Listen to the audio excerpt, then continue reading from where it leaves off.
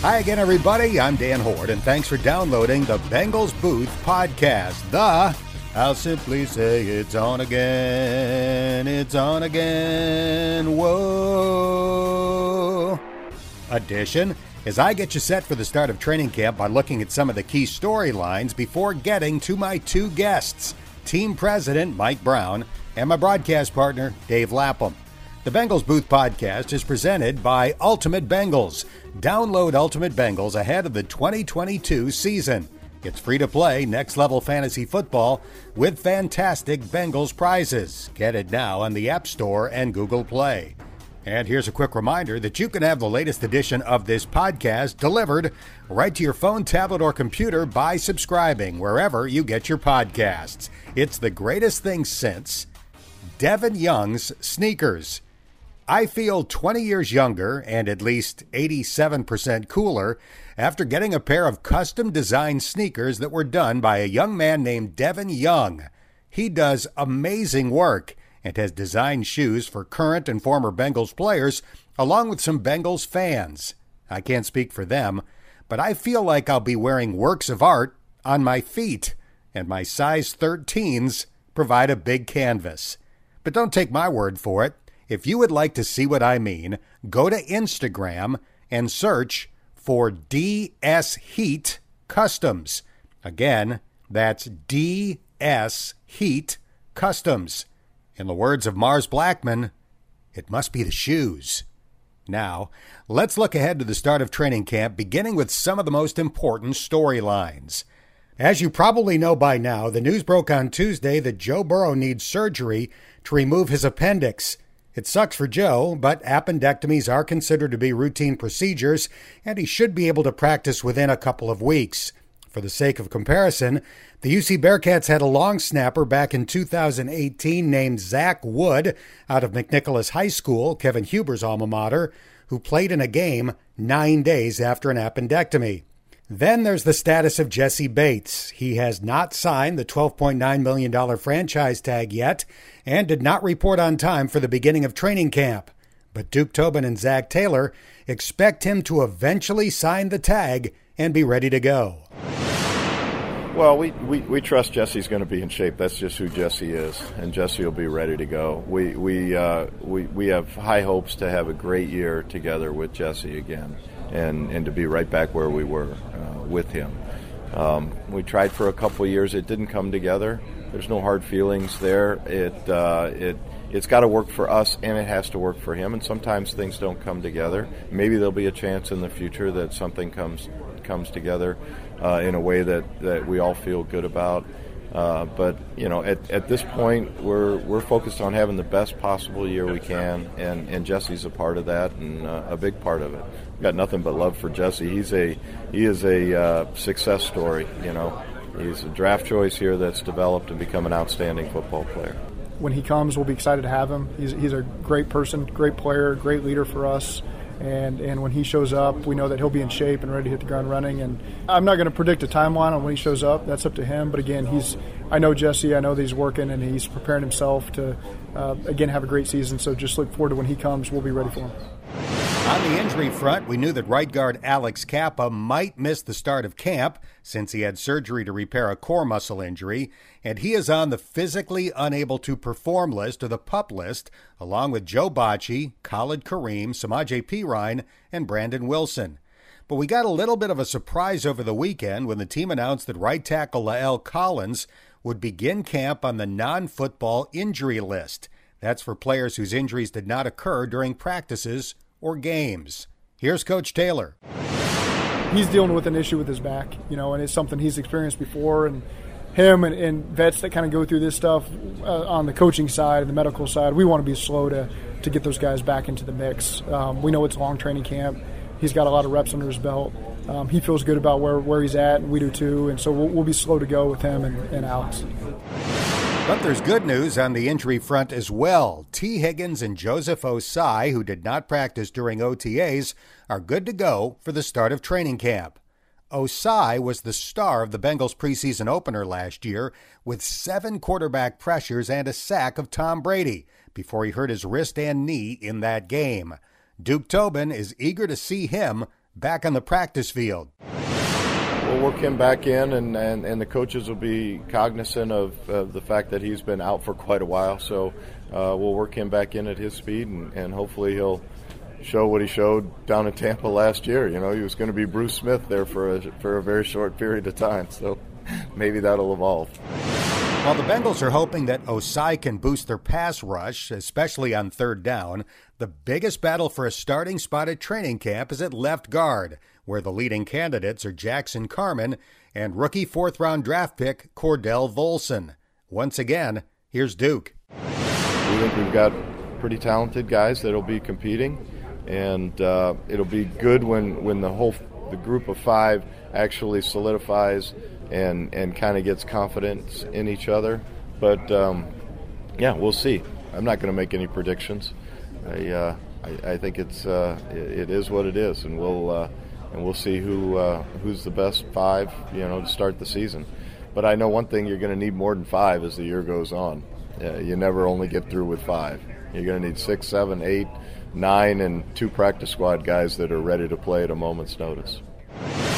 Regardless of who wins that left guard spot, Mike Brown expects the O-line to be vastly improved. We've tried our best to add people there.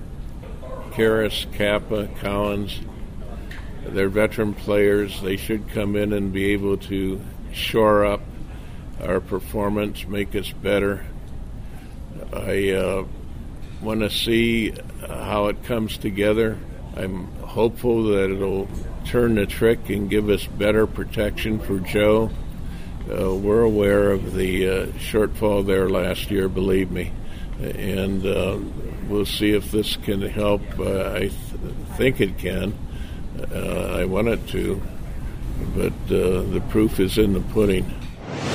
More with Mike Brown coming up shortly, but first, a brief visit with Special Teams Coordinator Darren Simmons, who will oversee a training camp battle at punter between 37-year-old Kevin Huber and 25-year-old Drew Chrisman. I think it was unique. I told Kevin and Drew that the competition really wouldn't start until training camp comes around, and I think that affords Kevin the best opportunity, to not punt himself out during OTAs. And I think it's the right way to go about it. And so we'll see what kind of shape he is coming back into it. Drew's had the opportunity to punt here for a couple days with the rookies and to kind of get his feet underneath him a little bit. But, yeah, it'll be unique for Kevin. It'll be the first time that he's been pushed. He's a competitive guy. He knows how this league works. And I expect nothing but his best shot. And, it'll take Drew's best shot to unseat him, quite frankly. And but I think that's what you want. I think you want to keep the best guy and the guy who's going to give our team the best opportunity to, not only exchange field position in the punting game, but also to score points in the field goal portion of it too. So the field goal, the holding will have, an effect on that as well. How big of an effect? Kevin estimated to me that holding is 60% of the job now. Yeah, well, I kind of gave him that assessment, at the end of the year. I would tell you it was probably flipped before that. With the advent of and the way that we use analytics now too, we go for it so much more in fourth down. And with the weapon we have is, at the kicker position now, it really expands the field for us. So I would have said before that probably 60% of the punter's job was punting and 40% was holding. And I think I'd probably flip that now. I'd probably think that 55% of his job is holding and 45% is actually punting. And that's a good thing. That means we're getting an opportunity to score points. So I think that's pretty accurate. You were able to sign the highest-rated long snapper in college football last year as an undrafted free agent. Is that competition similar to the punting competition? Yeah, I think, why the hell not? Getting Kevin's getting pushed, so why not push Clark too? No, I think that at some point here that Father Time's going to catch up with those two guys, and it's going to be up to them when that time is. Is it this year? Is it next year? Is it 3 years from now? I don't know. But I think I owe it to our team to push those two positions and push those two players specifically as hard as I can, because it's that important for where we're at as a team. And I think I think they both need to keep working to improve. Kevin and Clark. On the deficiencies that they had, I don't think Kevin punted his best down the stretch last year. I think he struggled down the stretch, and that's probably why we're even having this conversation. And so he knows that, he feels that, and I think he's, on board. I think he's probably excited about having competition. It's be the first time he's had that. Who are your top candidates to return kicks and punts?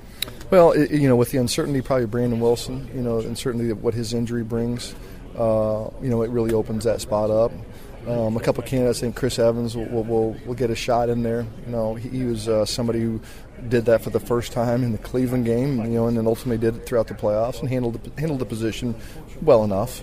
But I think what he lacks, obviously, is experience.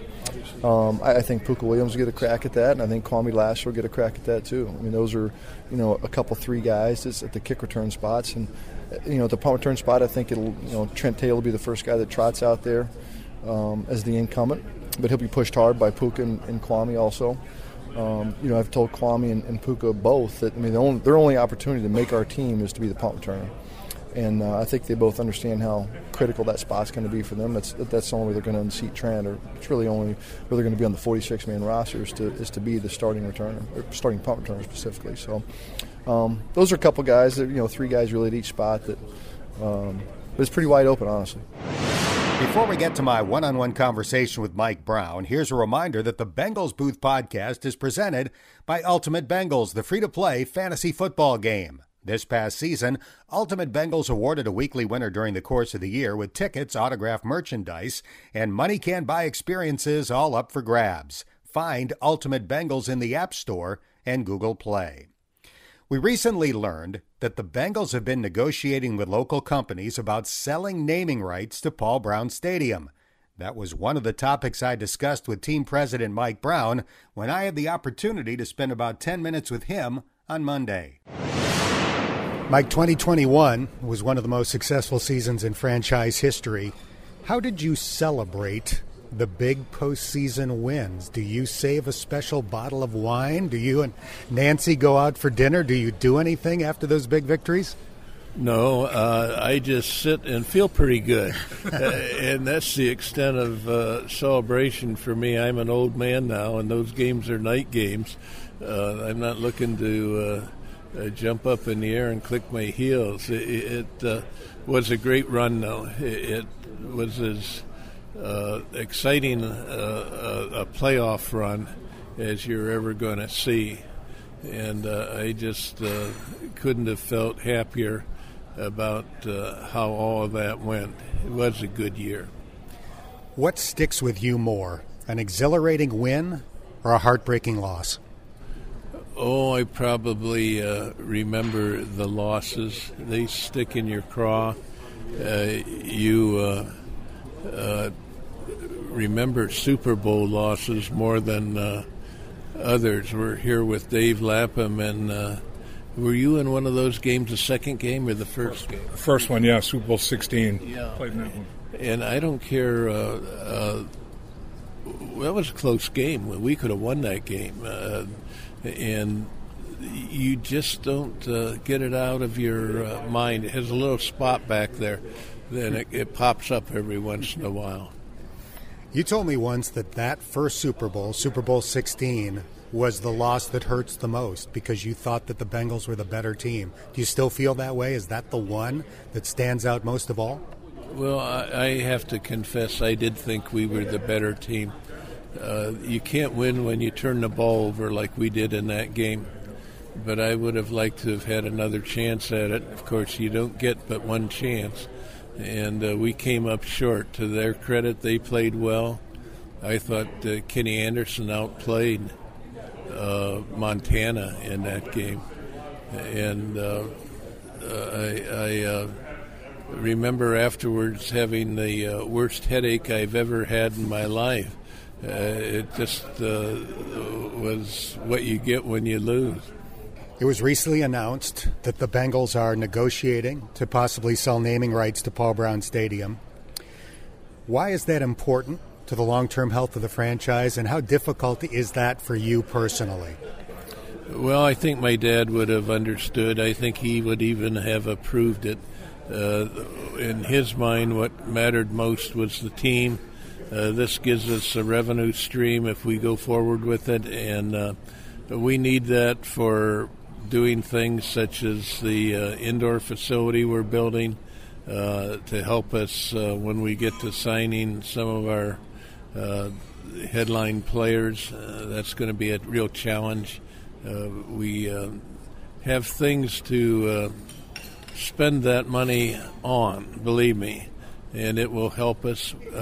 We need some help because we're a small market team, and our revenues don't normally match up with the large revenue teams. We have to do with less, and this will give us a little more to work with. Last year, Joe Burrow became just the 7th quarterback to start a Super Bowl in his 2nd season, joining names like Dan Marino, Tom Brady, Ben Roethlisberger, and other all-time greats. Of Joe's many great qualities, what stands out most to you?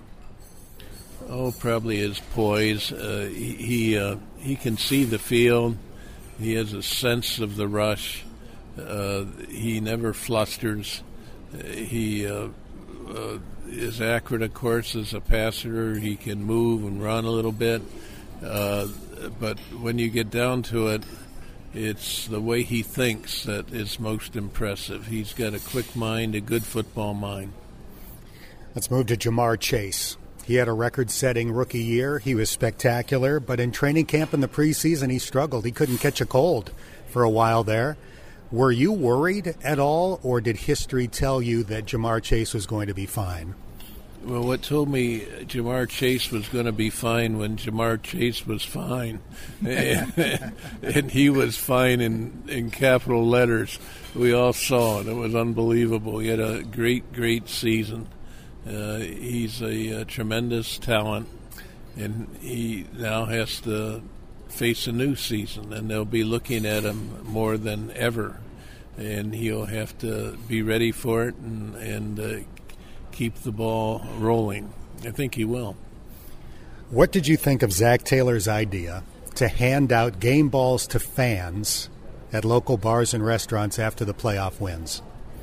Well, I thought it was nice. He has a mindset to him. He thinks about other people, and I was appreciative of that and some of the other things he does. He's a good ambassador for the Bengals off the field, and that's just his nature. He seems to come by it naturally. I don't think anything galvanizes a city quite like a successful championship-level NFL team. What did you think of the way Bengals fans responded to last season?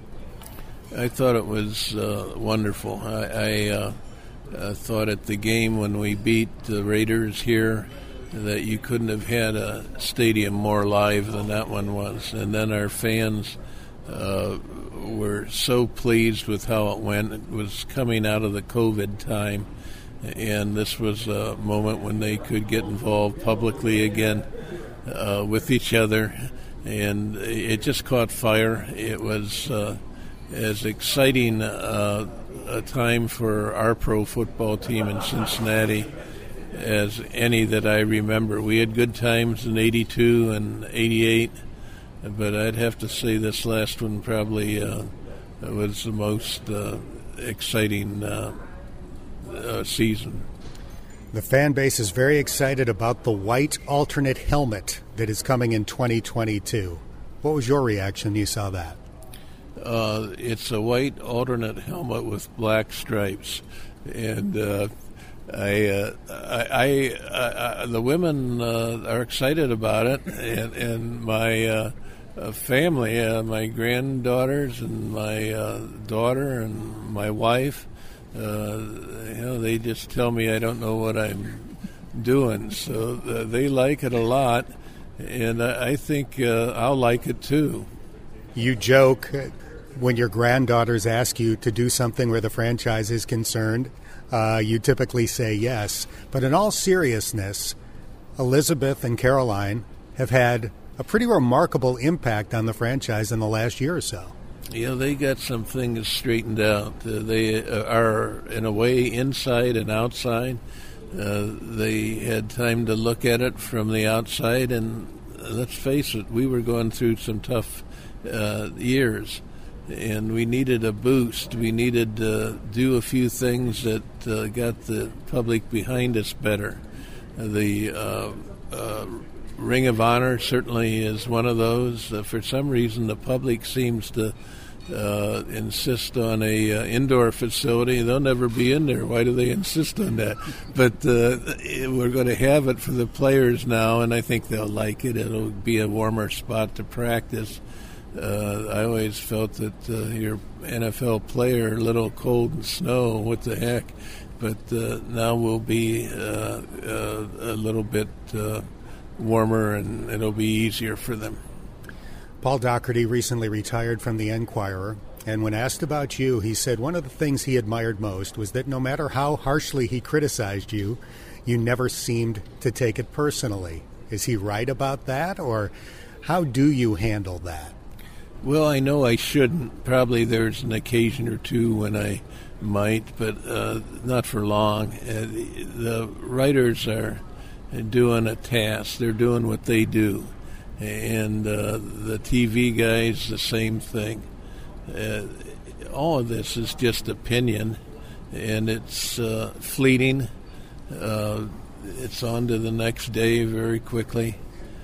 I like Paul Daugherty as a person. He's a very bright guy, and I find him an interesting person to talk to.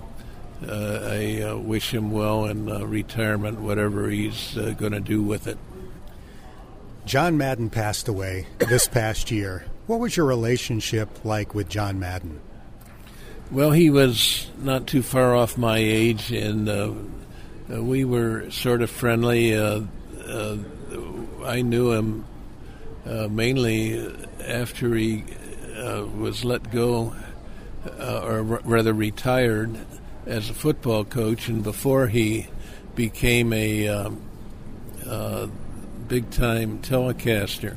And we were just aware of each other. We would talk. I would say we were the kind of people that were on a first-name basis and friendly to each other, interested in the other's views on the different subjects that came up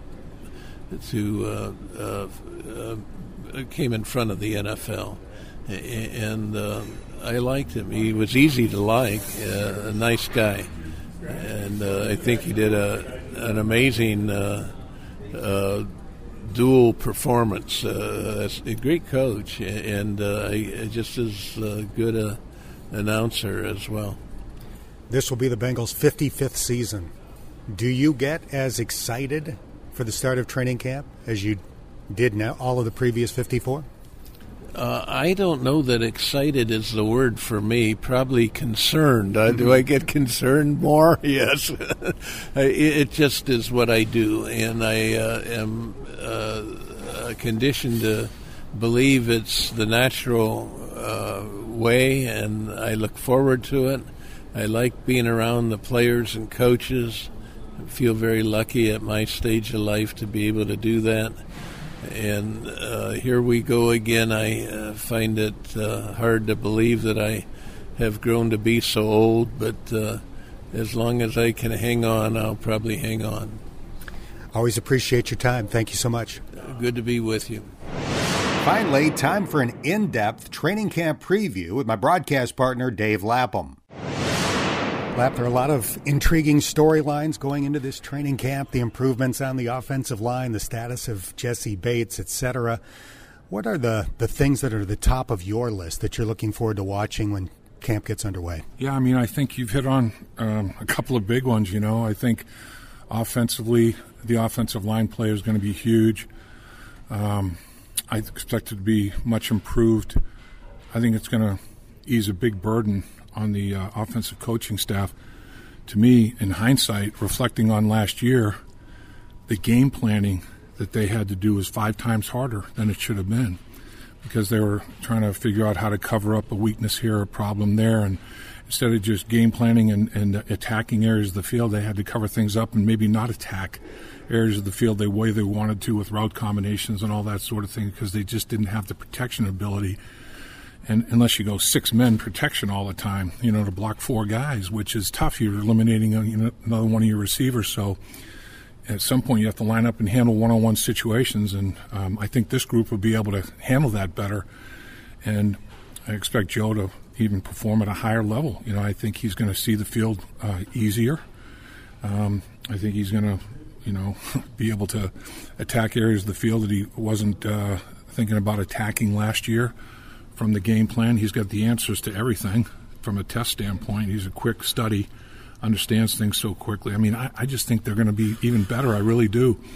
And it starts with the running game. They'll be able to control the line of scrimmage instead of Joe Mixon seeing numbers being pushed back at him.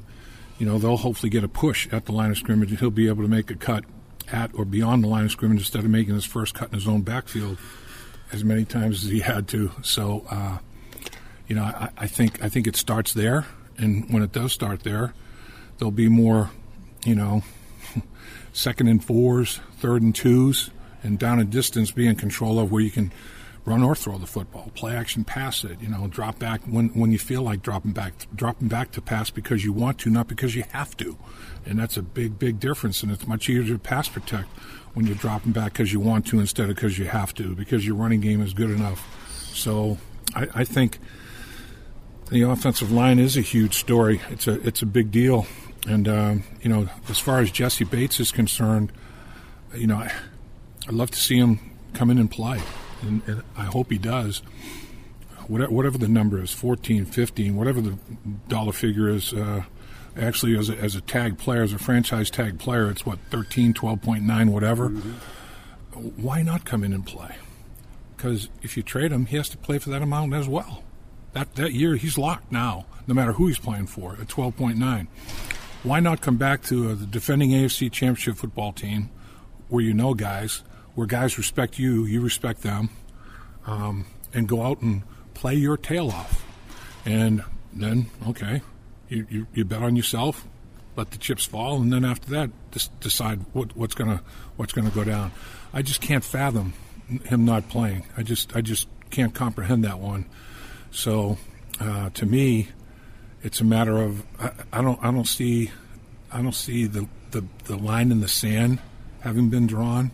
I think it's a difficult situation. It's a business scenario. It's probably the ugly part of the business in the as far as the National Football League is concerned. But you can still handle it civilly on both sides, and I think they have to as good a point as you can in this situation. And I expect him to come and play, and I expect the coaches to. I'm not saying protect him as such, because football's a violent game, but I don't think they're going to wear him out.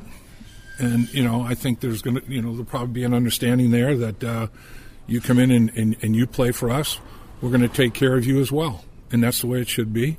And you play for that almost $13 million a year, and let the chips fall as they may afterwards. Have to go out and have the greatest year you've ever had, and hopefully your team wins the Super Bowl.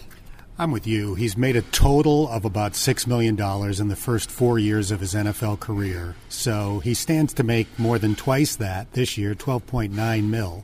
I find it hard to believe he would leave that on the table. Secondly, if he wants to get a contract that pays him as one of the top safeties in the NFL, he's not going to get that by sitting out. Right. He's going to get that by playing and playing well.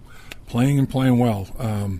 Have a 5-6 interception year and play in the Pro Bowl. I think he averages 3 interceptions a year maybe as a career player. Have a career year.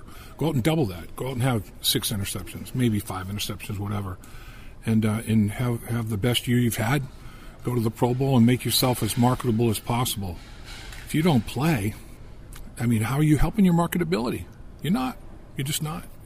Now in the beginning of the prime seasons of your career, you're not doing anything. You're not on the football field playing. I just don't fathom it. To me, it's just, it doesn't make any kind of sense. And then, how are you going to make up the $12.9 million? How do you make good on that? What kind of salary are you gonna ask for to make up for not only the 12.9, but maybe the years that you could have been making a heck of a lot more than you were making. The numbers you just threw out there, you could have been doubling down on that for a while. So I don't know. To me, I don't dig myself a deeper hole to have to try to make good on and make up for. I go play and $13 million a year. That's not an embarrassment. that'll buy a lot of groceries. There's no question about that. It'll pay a bunch of bills. So the Bengals go out and sign 3 veteran offensive linemen to rebuild the offensive line, and 2 of the 3 will not be able to practice to begin training camp, Alex Kappa and La'el Collins. How serious do you think these things are, and how quickly do they need to be back in order to develop that kind of offensive line chemistry you're trying to develop? Yeah, I think that's the thing, is that they can't be part of the they can be part of the meetings, but the on the field where you're even in drills that aren't live, just half-speed drills or whatever the case may be, you're starting to coordinate the steps between each other. You're starting to coordinate the depth of the pass protection sets. Oh boy, I better take my set a little bit deeper, or they'll be stunting to death. They'll penetrate that end and pick me off, and then my tackle will be looping. And you just start to get a feel for everything, and also the all-important communication. Sometimes it gets to a point where when you feel really comfortable with a guy, it's unspoken. There's a blink of an eye, a nod, a wink, any kind of body language thing that you work out. It's like you'll be in the huddle and say, okay, this is the call, unless if I blink, I'm calling it off, or I'm doing whatever. All of that stuff needs to take place a little bit, and it doesn't have to. You want it to take place some in the game, but the repetitions of practice they're very important for that. Honestly, I wouldn't necessarily play a whole lot of veterans, a whole lot of playing time in any of the preseason games. I just wouldn't. I mean, you got something good going on here, and these guys all take care of themselves. They all work out hard. They're all going to be ready to play. I'm not saying to just let them all sit out training camp. You're going to have to do, that portion of things, get yourself physically and mentally ready. But in my mind, the 2 most important days of training camp are going to be the 2 days that they practice against the Rams, because that'll be a controlled environment where things will be, pretty frisky, but not a game situation where you're risking serious injury or whatever. But you can time things out. It's okay. It's live in the offensive and defensive line, but no tackling. Or it's live here, but we're not going to take it to the very end in terms of finishing plays. That's where I think those 2 days are going to be probably unbelievably important, getting the team ready for the season, because it's against a really good team with really good people who won a Super Bowl. You played against them. You know how good they are. I think that those 2 days of practice, I don't think any of the veterans on either team are going to play in that preseason game. I don't think anybody will see the field. So national television is going to have a little interesting story to tell there. But I do think that those workouts are going to be must-see. I think those are going to be pretty good. I think that's going to be a big barometer for the coaches seeing how ready the team is to start the season. So the big position battle going into training camp is left guard. Who will be the starting left guard? In your mind, is it Jackson Carman's job to lose, or is it more wide open than that? I mean, you have to have somebody. You have to line them up somehow. And I don't think that it's necessarily his job to lose. I think it is pretty wide open.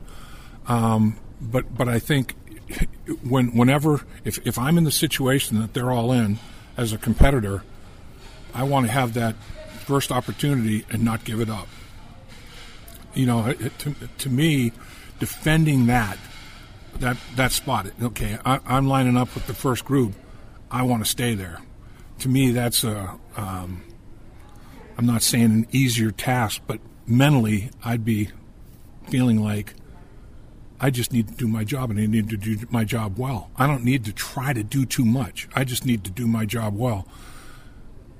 I think it's going to be very interesting. I'm impressed with Volson because I think he has the physical stuff, and he seems like he's a quick study. He seems like he's getting it, picking it up pretty darn quickly from what I can see out in the football field. It's like when a coach tells a player something, you can tell if players are really kind of grasping it or not by body language sometimes, and then the very next snap, okay, did they make an adjustment? He's all that, I think. So I think it's going to be a very competitive situation, I think, between those two guys. The real intriguing guy for me is Ben Brown, because I think he showed that he's got the feet, He's got the hands, and those are the two things you have to compete athletically in anything. And good footwork to start you off and hands to finish in a lot of things in sports. And I think that's the case with him. In his situation, I want to see shoulder pads and helmet. I want to see how he adapts mentally, how quick a study he is. All those kind of variables. Will he keep up? Will he lag behind? It's going to be interesting to tell. He's a very interesting guy to me.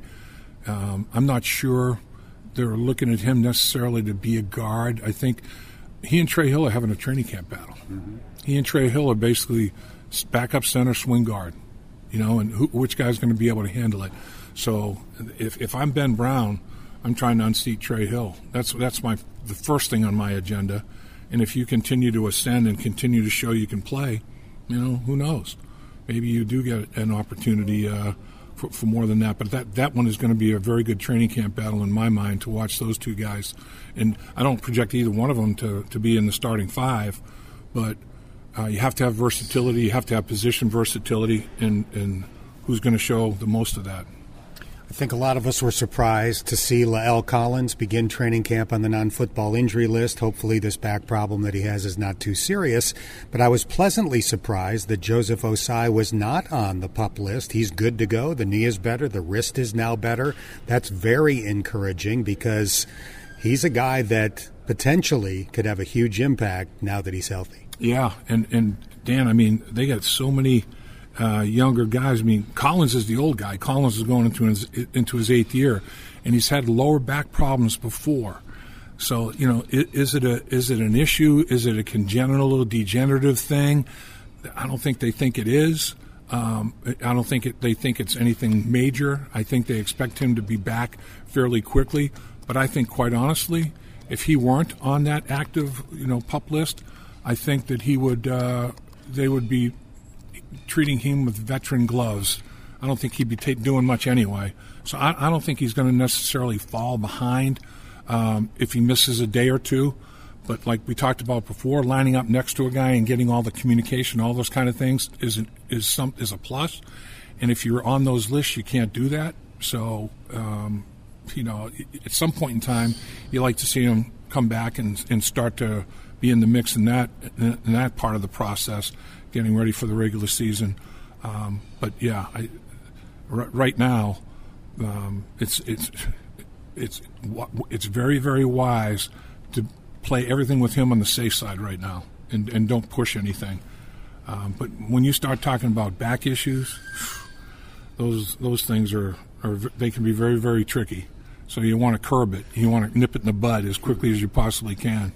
I want to circle back to Jessie Bates for a second. You played professionally for 12 years, so you went through contract negotiations. You had plenty of teammates, obviously, that had difficult contract negotiations.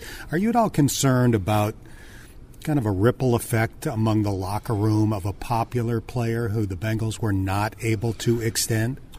That can be an issue. A guy like Jessie Bates, who's held in such high regard by his team, not only his teammates, the coaches, and the organization, front office, management, everybody. And, it's like Anthony Munoz, for example. When Anthony Munoz had made, I don't know how many consecutive, Pro Bowl appearances and all-pro recognitions, he had to hold out to get a contract done. And the feeling in the locker room was, man, if Anthony's holding out, what chance do I ever have of getting a second or a third contract? So there is a little bit of that. But, then the other business side of it is, you can't overpay anywhere because there are other guys you have to sign as well. So it's a tough balancing act. But there is, I think, that's real. That's not imaginary. That's real. You're going to hear guys saying, Justin needs to be here. You've already heard guys saying it. And I think that's going to echo more and more as time wears on if Jesse's not in camp. So I do think that's a little bit of something that needs to be handled. But I do also feel that this football team, even though it's young in terms of years service, it's very mature, in terms of their cohesiveness and understanding, the chemistry of what it takes to put a team together and the business aspect of it when you kind of filter that into it as well. So I don't think there's going to be any mutiny or anything close to that. I don't think we're looking at anything like that. I don't think it's going to get contentious like that. But it's always something that you have to address because if you ignore it, the infection starts to spread. I know training camp was brutal back when you played. Forrest Gregg was tough. 7 preseason games 1 year. But having said that, do you miss it? Yeah, I do. I mean, this time of year, I always felt like when I was a player that I was so fortunate to be able to do what I was about to embark on, and it's like they can't ask me to do anything that I wouldn't. I'd be like, I'm definitely doing this. Think back to when you were 6, 7, 8 years old. Are you kidding me? You would have run through, a house on fire in a gasoline suit to play in the National Football League. And I always looked at it that way. But there were some challenges. There were some trying times. There's no question about it. And were there difficult periods? Yeah, for sure. Would you do them all over again? Hell yeah. I'd do it again, and I'd do it again, and I'd do it again. I guess that's just the nature of the beast. And I think that's what Zach and the organization's talking about, where football, there's a lot of things that you get. You're treated well as a professional football player. You're compensated well as a professional football player, but you got to love the game. You got to love the grind of the game. You got to love the preparation you have to have for the game, both mentally, physically, and all that. And I'll say that time period there was the most joyous time of my life. And even though training camp at the end of some of those days of training camp, before you close your eyes because you'd sleep like a log, but I'd say, you know what, this is tough. This is a challenge. There's no doubt about it, but there's no place else I'd rather be right now.